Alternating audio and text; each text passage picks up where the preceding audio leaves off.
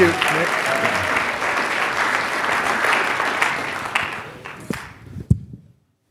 Thank you. It's a good day. It's over 50 degrees and climbing. So, no, it's a good day. It's been a good week here at North Central. John, just so nice to see you. I love these videos that we have been seeing through the year. Graduates of North Central and going around the world to make a difference for the kingdom of God. And those videos, I don't know who came up with that idea. It was a supernaturally inspired idea, and have enjoyed it. And also throwing our weight and our support behind those who are really going ahead of us to do the kinds of things you will all be doing in not many days hence. So it's good to see you. God bless you and bless your ministry there. Well, it's been a good week at North Central, days of change and transition, optimism. We've had a very good week, and this is a week we've been looking forward to for quite some time, to finally reveal the unknown and have the unknown become known and the future become clear. Been a good week in a lot of ways. The preaching in chapel, Ben Peterson just did a great on Monday, and then the introduction of the president-elect and his wife, Scott and Karen Hagen. The Pentecostal think tank, that turned out to be really good. The Pastors Forum, the panel. Heath Adamson yesterday, just great. And now to top it all off, I'm going to share my heart with you with regard to the ongoing theme of this year's preaching, and that is the presence of God in our lives. The worship song that we did together, it's a declaration. Think of the words. It's a declaration. Christ is enough. It's not that I hope he will be, maybe he might be, the Bible says he should be, or something like that. But a declaration. Jesus is enough. He's all I need. That's an older hymn. He's all I need. He's all I need. Jesus is all I need. Christ is enough for me. One little housekeeping item I'm going to share on the principles of spiritual vitality, meaning life, and revitalizing, which we can call revival. And when we use the word revival, we often get images of mass movements of people, and revival certainly can be a mass movement, but I've been trying to focus on what is happening in the heart of an individual when there is a spiritual reviving process and result. Okay, can I just repeat that? What's really going on inside an individual when there is the process of spiritual revitalizing, and what are the results of that?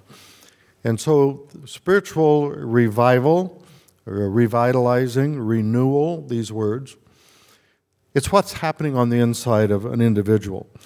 And if that happens in a large group of people, then you can have a mass movement.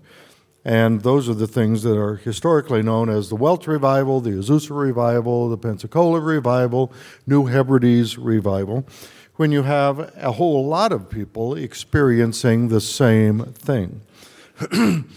But the wonderful thing about spiritual life, it's not dependent on a big group around you. It's only dependent upon the reality of Jesus in you. Okay? That's a good sentence. Could I say that again? The whole idea of spiritual revival is not dependent on a big group around you. It's the reality of spiritual principles operating deep within you. And you can be in a group that's dead as a dodo and be entirely spiritually alive yourself. Now, it can be hard. It's a good thing when the church goes together and you get some camaraderie and some help, support, people who think the same, pray the same, live the same, encourage one another, and so we need the body of Christ. But I say that to try to highlight this principle. Don't wait for some tsunami of humanity to wash you into spiritual vitality.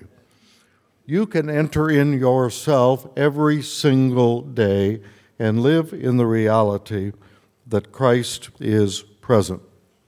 Now, I'm going to conclude by calling us to prayer, as we do every Friday, because a life of prayer is one of the fundamental principles for ongoing spiritual life and vitality. And then I am going to leave and go pick up my wife and take her to her surgeon. So I wanted to just tell you that so that I can be sure that when I've called you to prayer and then I leave, you won't think, what a hypocrite. You know, he just called us to prayer and now he's going to lunch. No, I'm not going to lunch. But so when I slip out, you'll know my wife's had surgery on her hand twice. First surgery didn't work. Infection set in. The tissue deteriorated. The surgical reconstruction of her tendons came apart, so they had to do it again.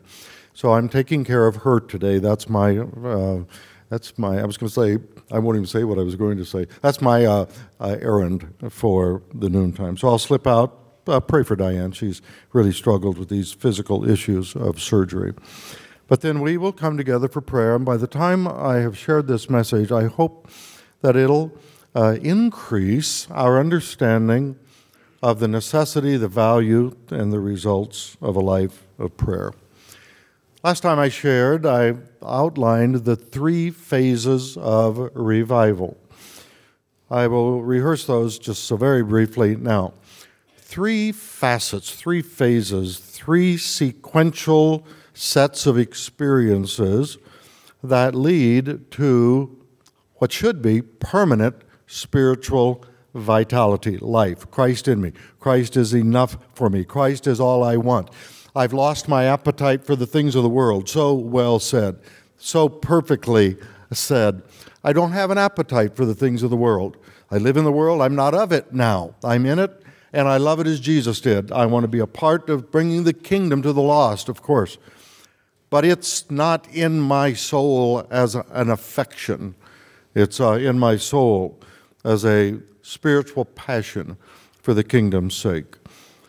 And our affections then are entirely bound up in the principles of the kingdom, our relationship with God, the work of the Holy Spirit, our deep, intimate relationship with Jesus, the kingdom of God physically present in the church, our love for the church, for the brothers and sisters, the body of Christ, and that makes us whole and healthy and productive people in the world.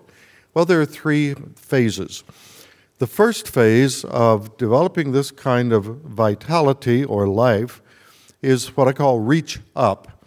Reach up, second phase, receive, third phase, reach out.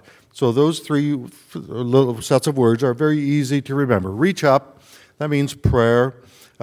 Receive, that's fill me. And then reach out, ministry. Okay, very simple, but there's a lot, those little skeletons, a lot of meat to hang on those bones, which we will be doing.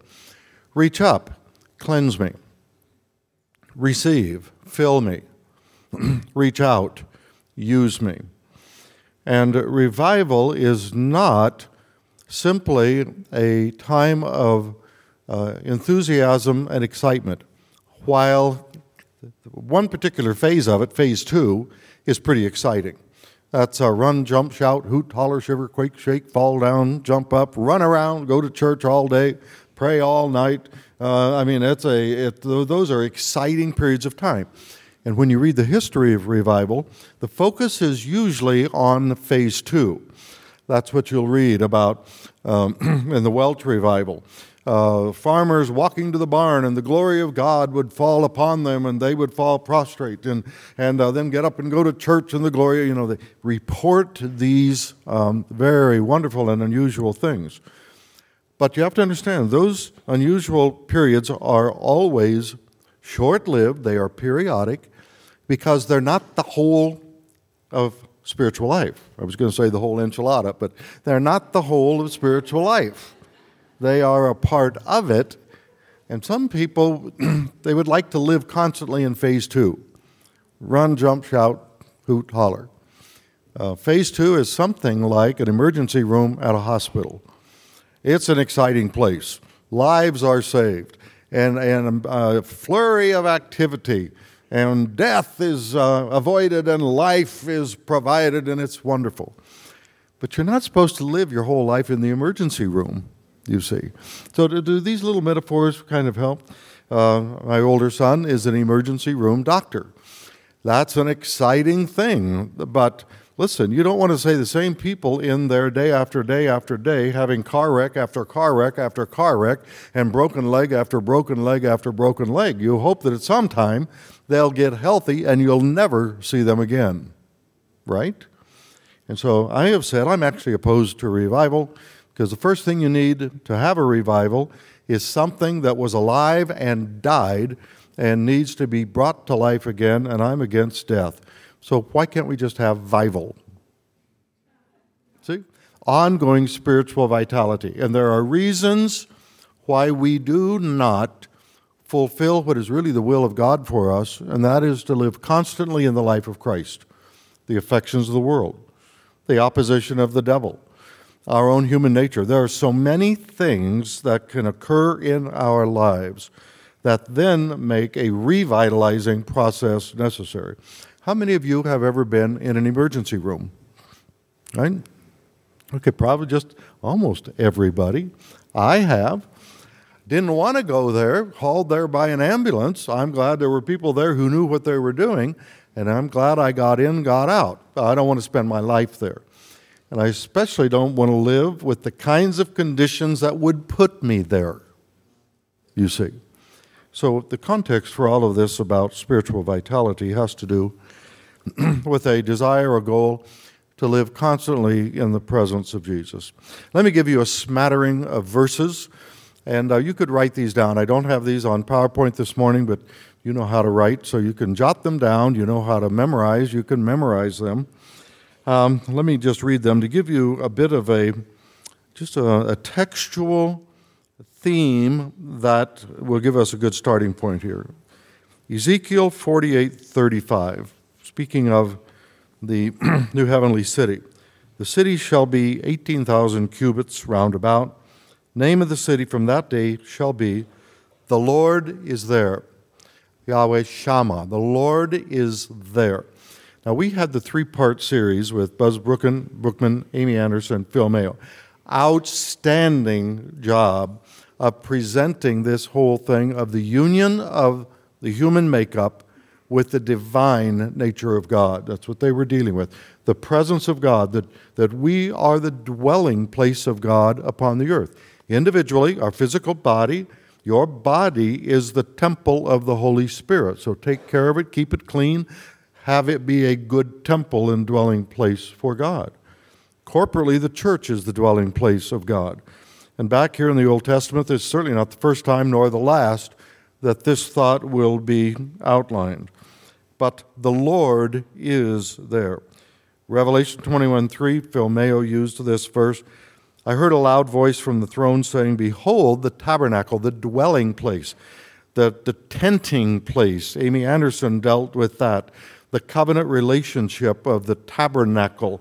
God will tabernacle with us. He will camp out with us. He will dwell with us. Tabernacle of God is among men, and he will dwell among them, and they shall be his people, and God himself will be among them. Colossians 1:27, Paul picks it up in many places, but here he says, God has will to make known what is the riches of the glory of this mystery among the Gentiles, which is what? Christ in you, the hope of glory. Moses on the mountain, I want to see your glory. God said, can't do that, it will kill you. Just a brief glimpse, in fact, will light you up. Those 2 chapters, when Moses came off the mountain, the skin of his face was glowing, for he had been in the presence of God. And although I don't want to ruin the point with a bit of humor, but it's like being nuked and glowing in the dark. The power of the presence so great that he began to glow in the dark, and the people were afraid because of his glowing in the dark. Well, I would think so. This has to do with the power and the glory of God. But there's another passage at the dedication of the temple when Solomon prayed the dedicatory prayer. And he said in 2 Chronicles 6:18, 2 Chronicles 6:18. Now they've built the temple, they're going to dedicate it. But Solomon says, will God indeed dwell with mankind on the earth? Behold, heaven and the highest heaven cannot contain you. How much less this house that I have built? And through the balance of that prayer and that chapter, about 6 times, Solomon says, to paraphrase his prayer, we have a problem, and the problem is sin. O God, hear from heaven your dwelling place and forgive our sin so you might inhabit this dwelling place. He's throwing cold water on the dedication in some sense, but he's also recognizing God has a plan to dwell on earth with us, but there's a huge problem. Sin prohibits that from happening. So the glorious news is God has a solution for the sin problem. And our sins can be forgiven, washed away, and we can then be made fit habitation for the presence and the glory of God. Now that's great news. Say, great news. Great news. So, can God dwell on earth with the likes of you and me? Absolutely. That is his plan. So, spiritual revitalizing and revival is dealing with issues in our lives that make us insensitive to the presence of God, that make it impossible for God to actually work in us and through us because of all of the factors that are obstacles to the work of God. And that will be the focus of today's message. That is phase 1, reaching up, cleaning up, and making the tabernacle fit for God's habitation. What would Jesus do? I've used this, and I remind you of it again because I think it's a good thing to be a spiritual reminder to us. What would Jesus do? You have a situation, you say, what would Jesus do? That's a good map. That's a good image. What would he do? Okay, I will endeavor to do the same thing. That's a very good thing. However, it has its limitations. First of all, you might not know, but even if you did know, would you be able to do it? See, would you be able?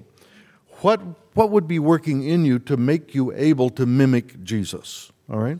So I've rephrased, and I have not yet manufactured all of these new bracelets that do not say WWJD, but mine says WWYDIKYJWRBY. Okay, that's my bracelet. What would you do if you knew Jesus were right by you? Okay. And that's a different thing. Now, even then, the word know we could change to feel. What would you do if you felt the presence of Jesus at all times? Remember one of the messages I had, some people come up and they put their hands on my head, my shoulders, and it has an impact on your behavior when you feel and sense the presence of other people.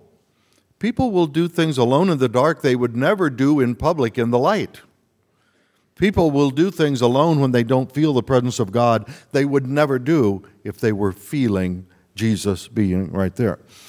So part of spiritual vitality, and here is a key phrase for this message, spiritual life and maturity, deeply sensitive to, constantly responsive to the presence of God.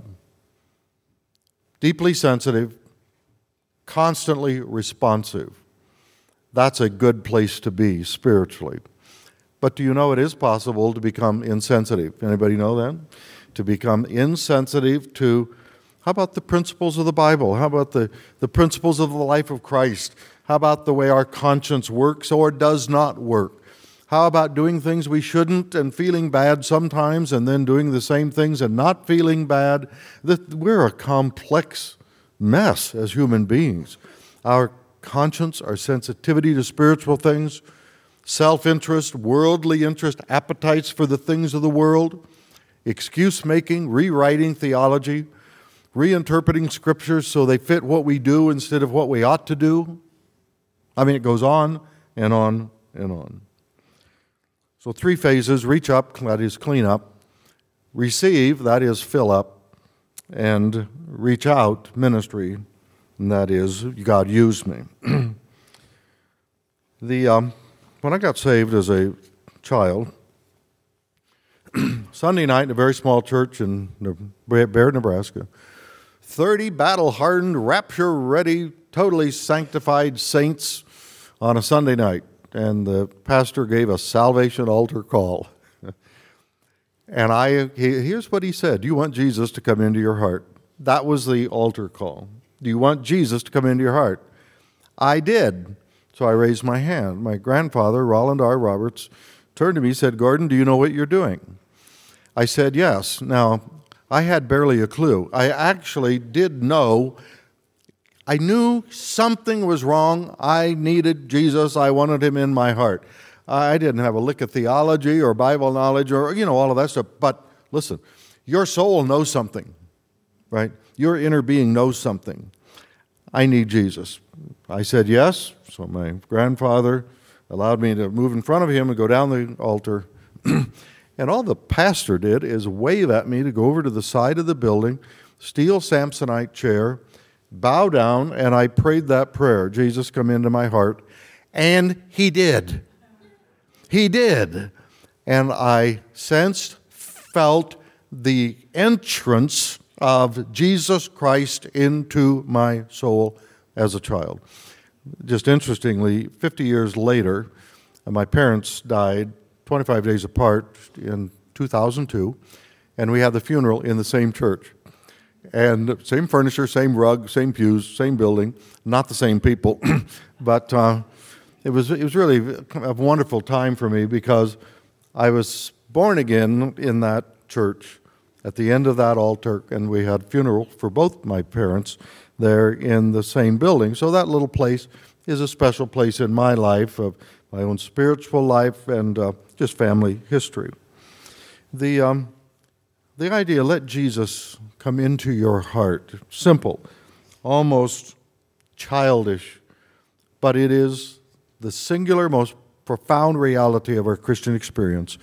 We were not the people, we were separated, we were alienated, we were cut off, we had no hope, we did not have God, and then Christ. And now we belong, we're part of the family, and Christ dwells in us richly. What is this phase one all about? Put together a number of words to characterize what I call reach up or clean up.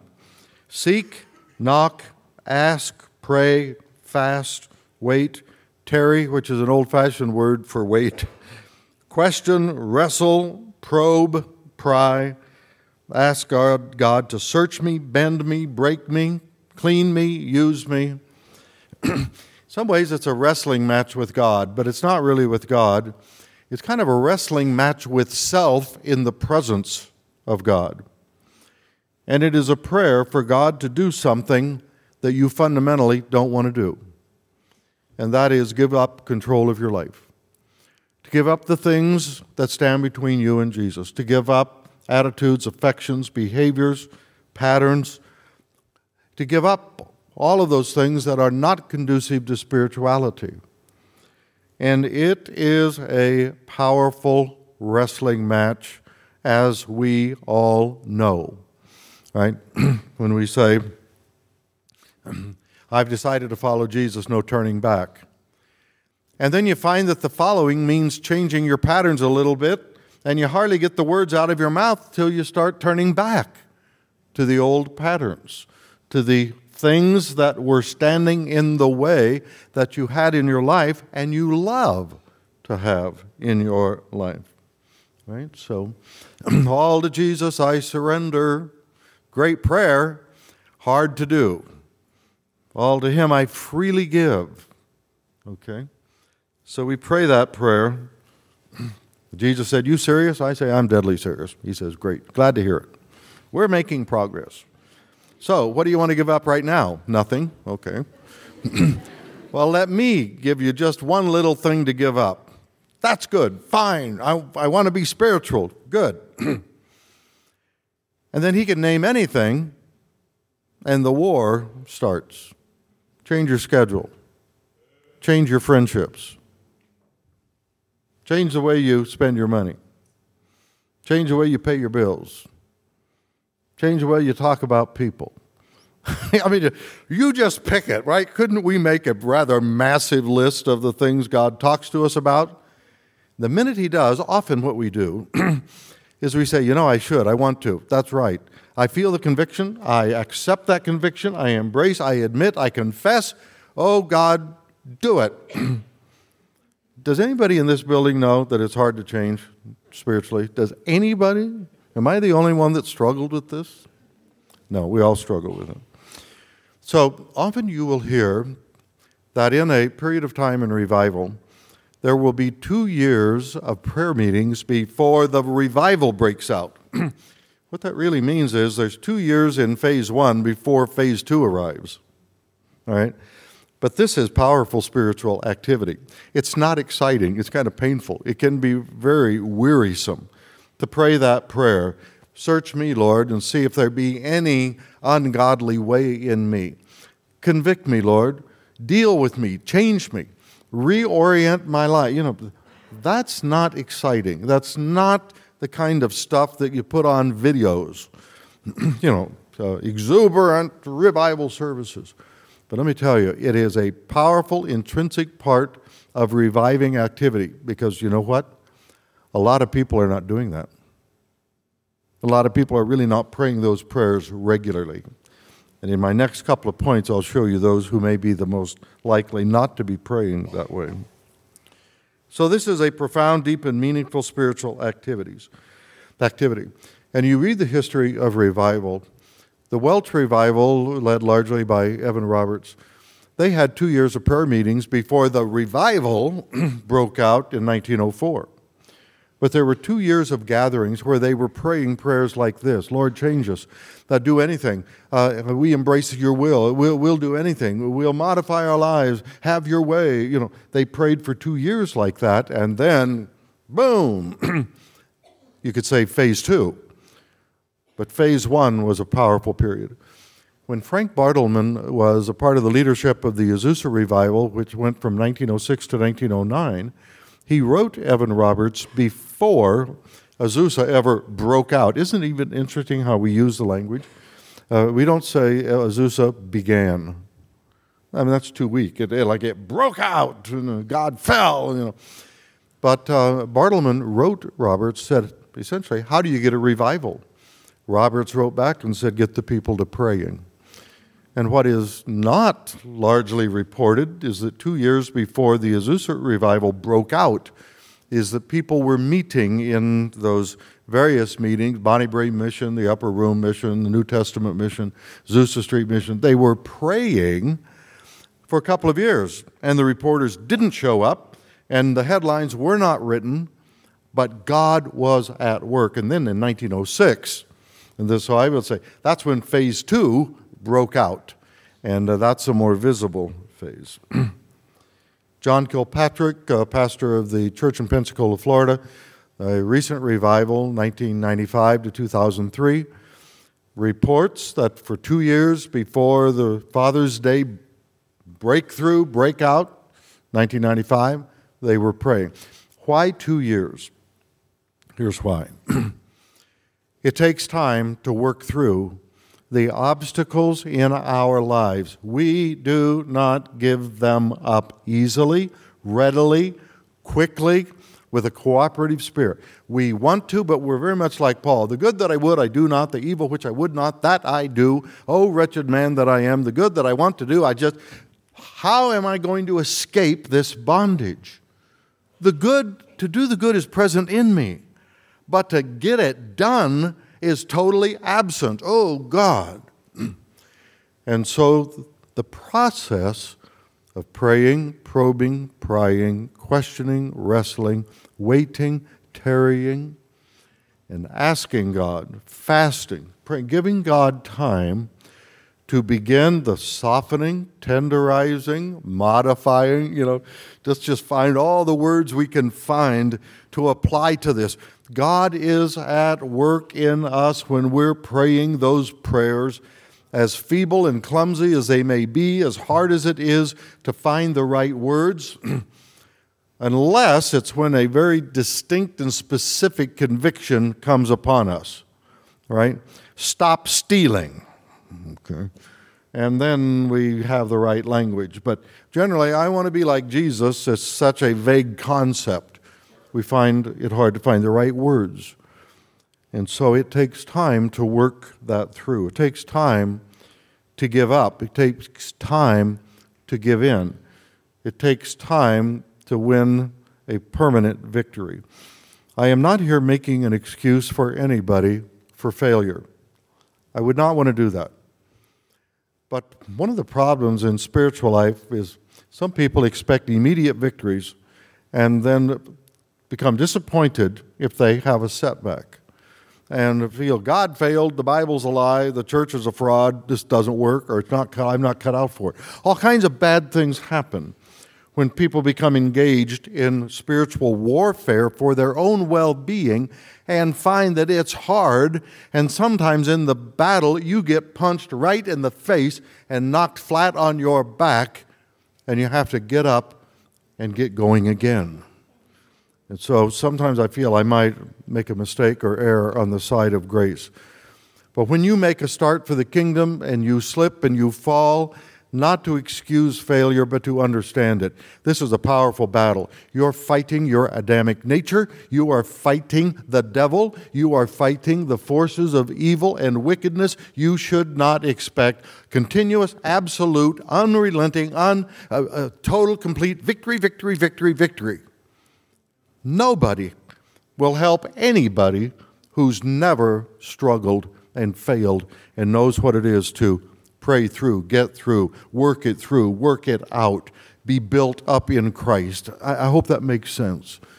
So if you have a heart to follow God, and you do, that's why you're here, then you fail, understand you are in a war for your soul and its eternal destination.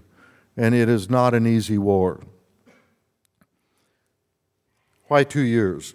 Self-interest fights the work of spiritual interest. Self is the center of sin. Me first, everything else later, including God. Me first. What I want, my way, my will, my kingdom, my comfort, my pleasure, my money. It's rooted in me first. Second thing, immaturity. Babies are tyrants. If you haven't had any yet, get braced. Babies are tyrants. They will wake you in the middle of the night screaming bloody murder until you wake up, get out of bed, and do exactly what they want you to do, and they'll drive you crazy until you relent, cave in, submit, and obey. They are tyrants, monsters. I had 2 of them. I don't want any more. Okay. But no, think of a little baby in bed. I'm hungry. They don't do anything in a delicate way. They just scream bloody murder. Immaturity, spiritual immaturity, is totally counter to spiritual development. No longer children, the Bible says. In fact, this theme is throughout the Bible, that you don't be babies anymore, tyrants, that you don't be children anymore, blown about with every wind of doctrine. You grow up into Christ, you grow into the full stature of the image, you become conformed to the image. The point is, the growing process is necessary because childishness, immaturity, is totally antithetical to spiritual vitality. And so you have to work through the immaturity of things. Sometimes, do you ever have anybody tell you, oh, just grow up? Really, that's a good theological thing. Why don't you just grow up? Quit being a baby, grow up. The third one is a very powerful one. And this is one that we are susceptible to given the nature of our surroundings here. Religion actually fights God. Spirituality does not fight God, but religion is a deficient form of spirituality. Let me say that again. Religion is a degenerate, deficient form of spirituality. It's rules and regulations without life. It's organization without purpose. It's all kinds of very bad things. And human beings and the church is susceptible to religion.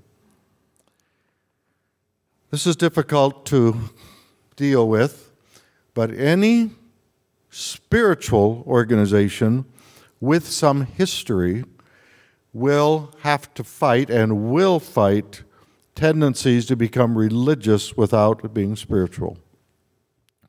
Scribes and the Pharisees, the strongest words, the harshest words Jesus had, were not for prostitutes and criminals. Who were those words for? The religious scribes and Pharisees. The language is absolutely horrific, what he calls them. The people of God, the people who were trained in the law, the people who studied the law, who taught the law, preached the law, who had the organization, who had the garb, the appearance. They had everything that pertained to the things of God, and Jesus had the strongest words for them. John 11 is one of the most insightful chapters in the Bible. I'll just paraphrase it. Jesus raises Lazarus from the dead. Scribes and Pharisees get together and say, we've got a problem. If he keeps doing these signs, now they didn't say this magic stuff, or if he keeps tricking the people. A dead man was raised, they saw it, they knew it, and they called it. If he keeps doing these signs, we're in trouble. The Romans are going to take away our privileges. We're going to lose our people. We're going to lose our place. What are we going to do? High priest Caiaphas says, you don't know what you're talking about. The Bible says he did not speak this of his own. He prophesied to the scribes and Pharisees that it was the plan of God that one man should come and die for the entire nation. And they said, well, all of that aside, let's kill him. Now, if you want to see the essence of religious organization, I didn't say spiritual, I said religious. Right there it is. You can watch miracles, you can hear prophecies, and you set that off against having position, pay, privilege, and you will decide to kill the Messiah, and in John 12, kill the evidence too. Let's kill Lazarus and get him back in the grave so we can keep what we have. I could spend an hour or a half hour or 15 minutes or 2 minutes on this, but I hope you catch this. The Assemblies of God has 100 years of history. That provides plenty of opportunity for the elements of religion to become a part of the spiritual battle for spirituality. In fact, you could read this in Social History with Oswald Spengler, with Gibbon, the others who have written about entire civilizations who go through a process of turning from value and community effort to self-centered, self-seeking, and the whole civilization dies. The historians have identified this in nations. It's a principle of humanity, and it happens. Anything that's older than about 10 years will have to deal with the religious instincts that will set in. Here's why. Because when a movement becomes organized, there will be jobs, positions, there will be pay, there will be programs, there will be privilege, there will be prestige. Those 5 P's, okay, and that's not forced alliteration, it just happened to turn out that way. But pay, position, programs, prestige, privilege. And when God wants to do something, like bring the Messiah to an entire nation, it will run right up against the obstacle of people who are so deeply entrenched in their position, their pay, their privilege, and their program that they will fight God, kill the Messiah, destroy the evidence to keep their job. And those of us who are people of the church, we probably don't have to fight too much the spirit of prostitution, where we're running the streets in the middle of the night, selling our bodies for sex, for money. That's probably not our biggest problem here, I hope. Or drug addiction, or alcohol addiction, or robbing liquor stores, or what would be the single greatest challenge you and I would face? What's the single greatest challenge I face as a 70-year-old who has pay, program, position, privilege, and power? It's to subordinate those things to the leading of the Holy Spirit. Because every time God wants to make a change, it means I have to make a change. And the old Adamic nature says, I don't change, I want what's good for me. And the devil says, hooray for you, that's the way to do it. And all the principalities of hell are arrayed against cooperating with the Spirit. Don't you understand that language? But it's reality. Do you escape it? Listen. In time, you learn how to win victories over these things. You learn how to fight those fights and not cave into your own selfish interest. But it is a race, it is a fight, it is a war. And there is victory. I will tell you there is victory. But the war never goes away. And the price to be paid in fighting that war can be very painful and acute. I've had 3 major episodes in my life. I don't have time to tell about it now. Briefly, took a church in Portland where they had a bus ministry, which is good, and a radio ministry, which is good. They hadn't paid the bills on them for 10 months. Everybody had quit those ministries. Nobody wanted to participate in those ministries. But 2 key people had their whole lives wrapped up in those ministries. They were being paid to do it. They had a program to do it. They had a position to do it. They had privileges to do it.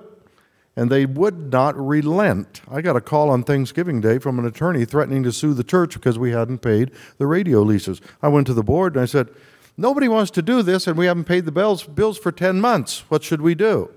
Oh, you can't touch those things. Those people will get mad. I said, how many of them are there? Well, just a few. Well, who's going to pay for it? Everybody thinks it's important. Nobody will pay for it. Who's going to pay for it? Well, nobody. Who's going to do it? Nobody. Well, how about this? How about if we don't do it anymore? So the board voted to stop those 2 ministries. And within a few weeks, 60 people left the church. Because we stopped 2 ministries nobody wanted to participate in, nobody wanted to pay for, but 2 key people marshaled their forces to oppose that decision. I've been through that war. Missions. We became involved in missions in a war because of it. It'll sound like I'm talking negatively. I'm not talking negative. I'm telling you the truth about human beings and religious organizations. It's just there. You get ready to deal with it. Everybody who has 10 years or more of experience in the music business or in the missionary business or in the education business or in the church business, 4 people right there can tell their own stories. This is the war for spirituality in the body of Christ. We've all been there. There was a war for power in missions. We were asked to serve, so we agreed to do so. Within a few months, that whole thing blew so sky high. The rector resigned. The whole program was totally demolished. They asked me to take it over. I said, I'll take it over under this circumstance. Let me write a constitution and bylaws, and if you like it, I'll do it.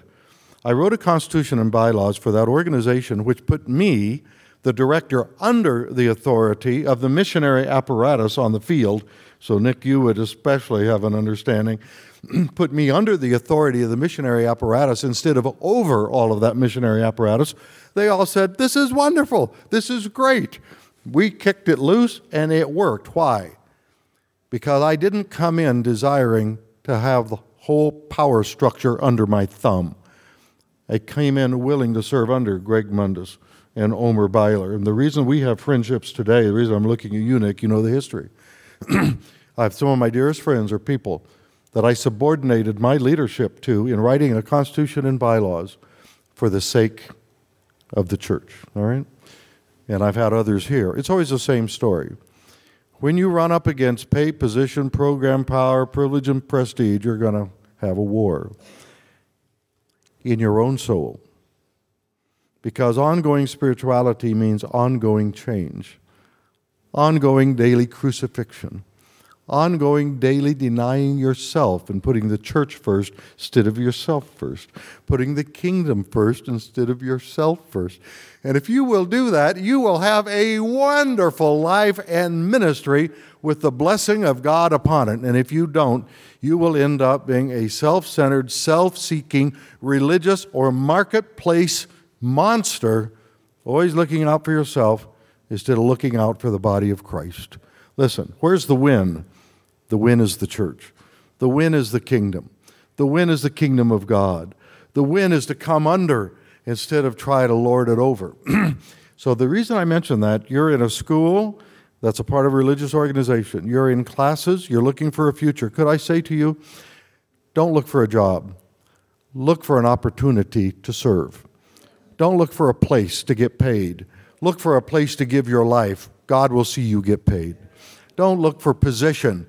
Look for a place just to pour out your life for the good of others. God has so many of those places. He'll bless you there.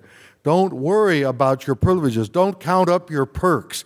Don't count up all of those things. Just say, God, put me there, use me there, take care of me there. And you know what? I promise you, on 50 years of experience, He will do it. He's better at it than you are. And you'll be a much nicer person to be around to boot. Amen. Let's stand together. And let's go to prayer. All right. So we're going to pray. We're going to have communion like we do. We'll anoint with oil like we do.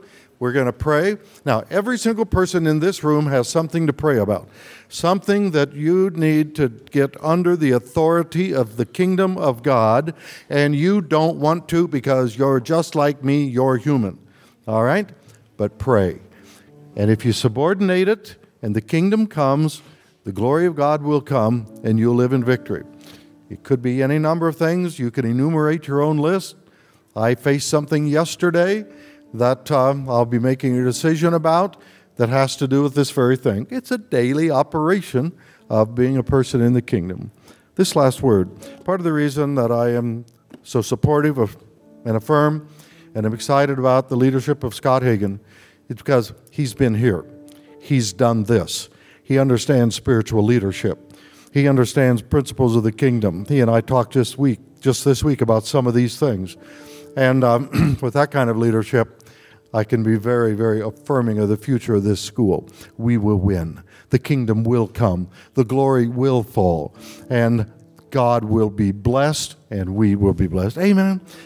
Heavenly Father, now we're going to pray. Change us, mold us, make us, bend us, break us, modify us, reshape us, build us into the stature and the image of Jesus, and give us grace to get through these little battles, one after another, until we are built up fully into the image and stature of Christ, fully conformed, and then use us, Lord.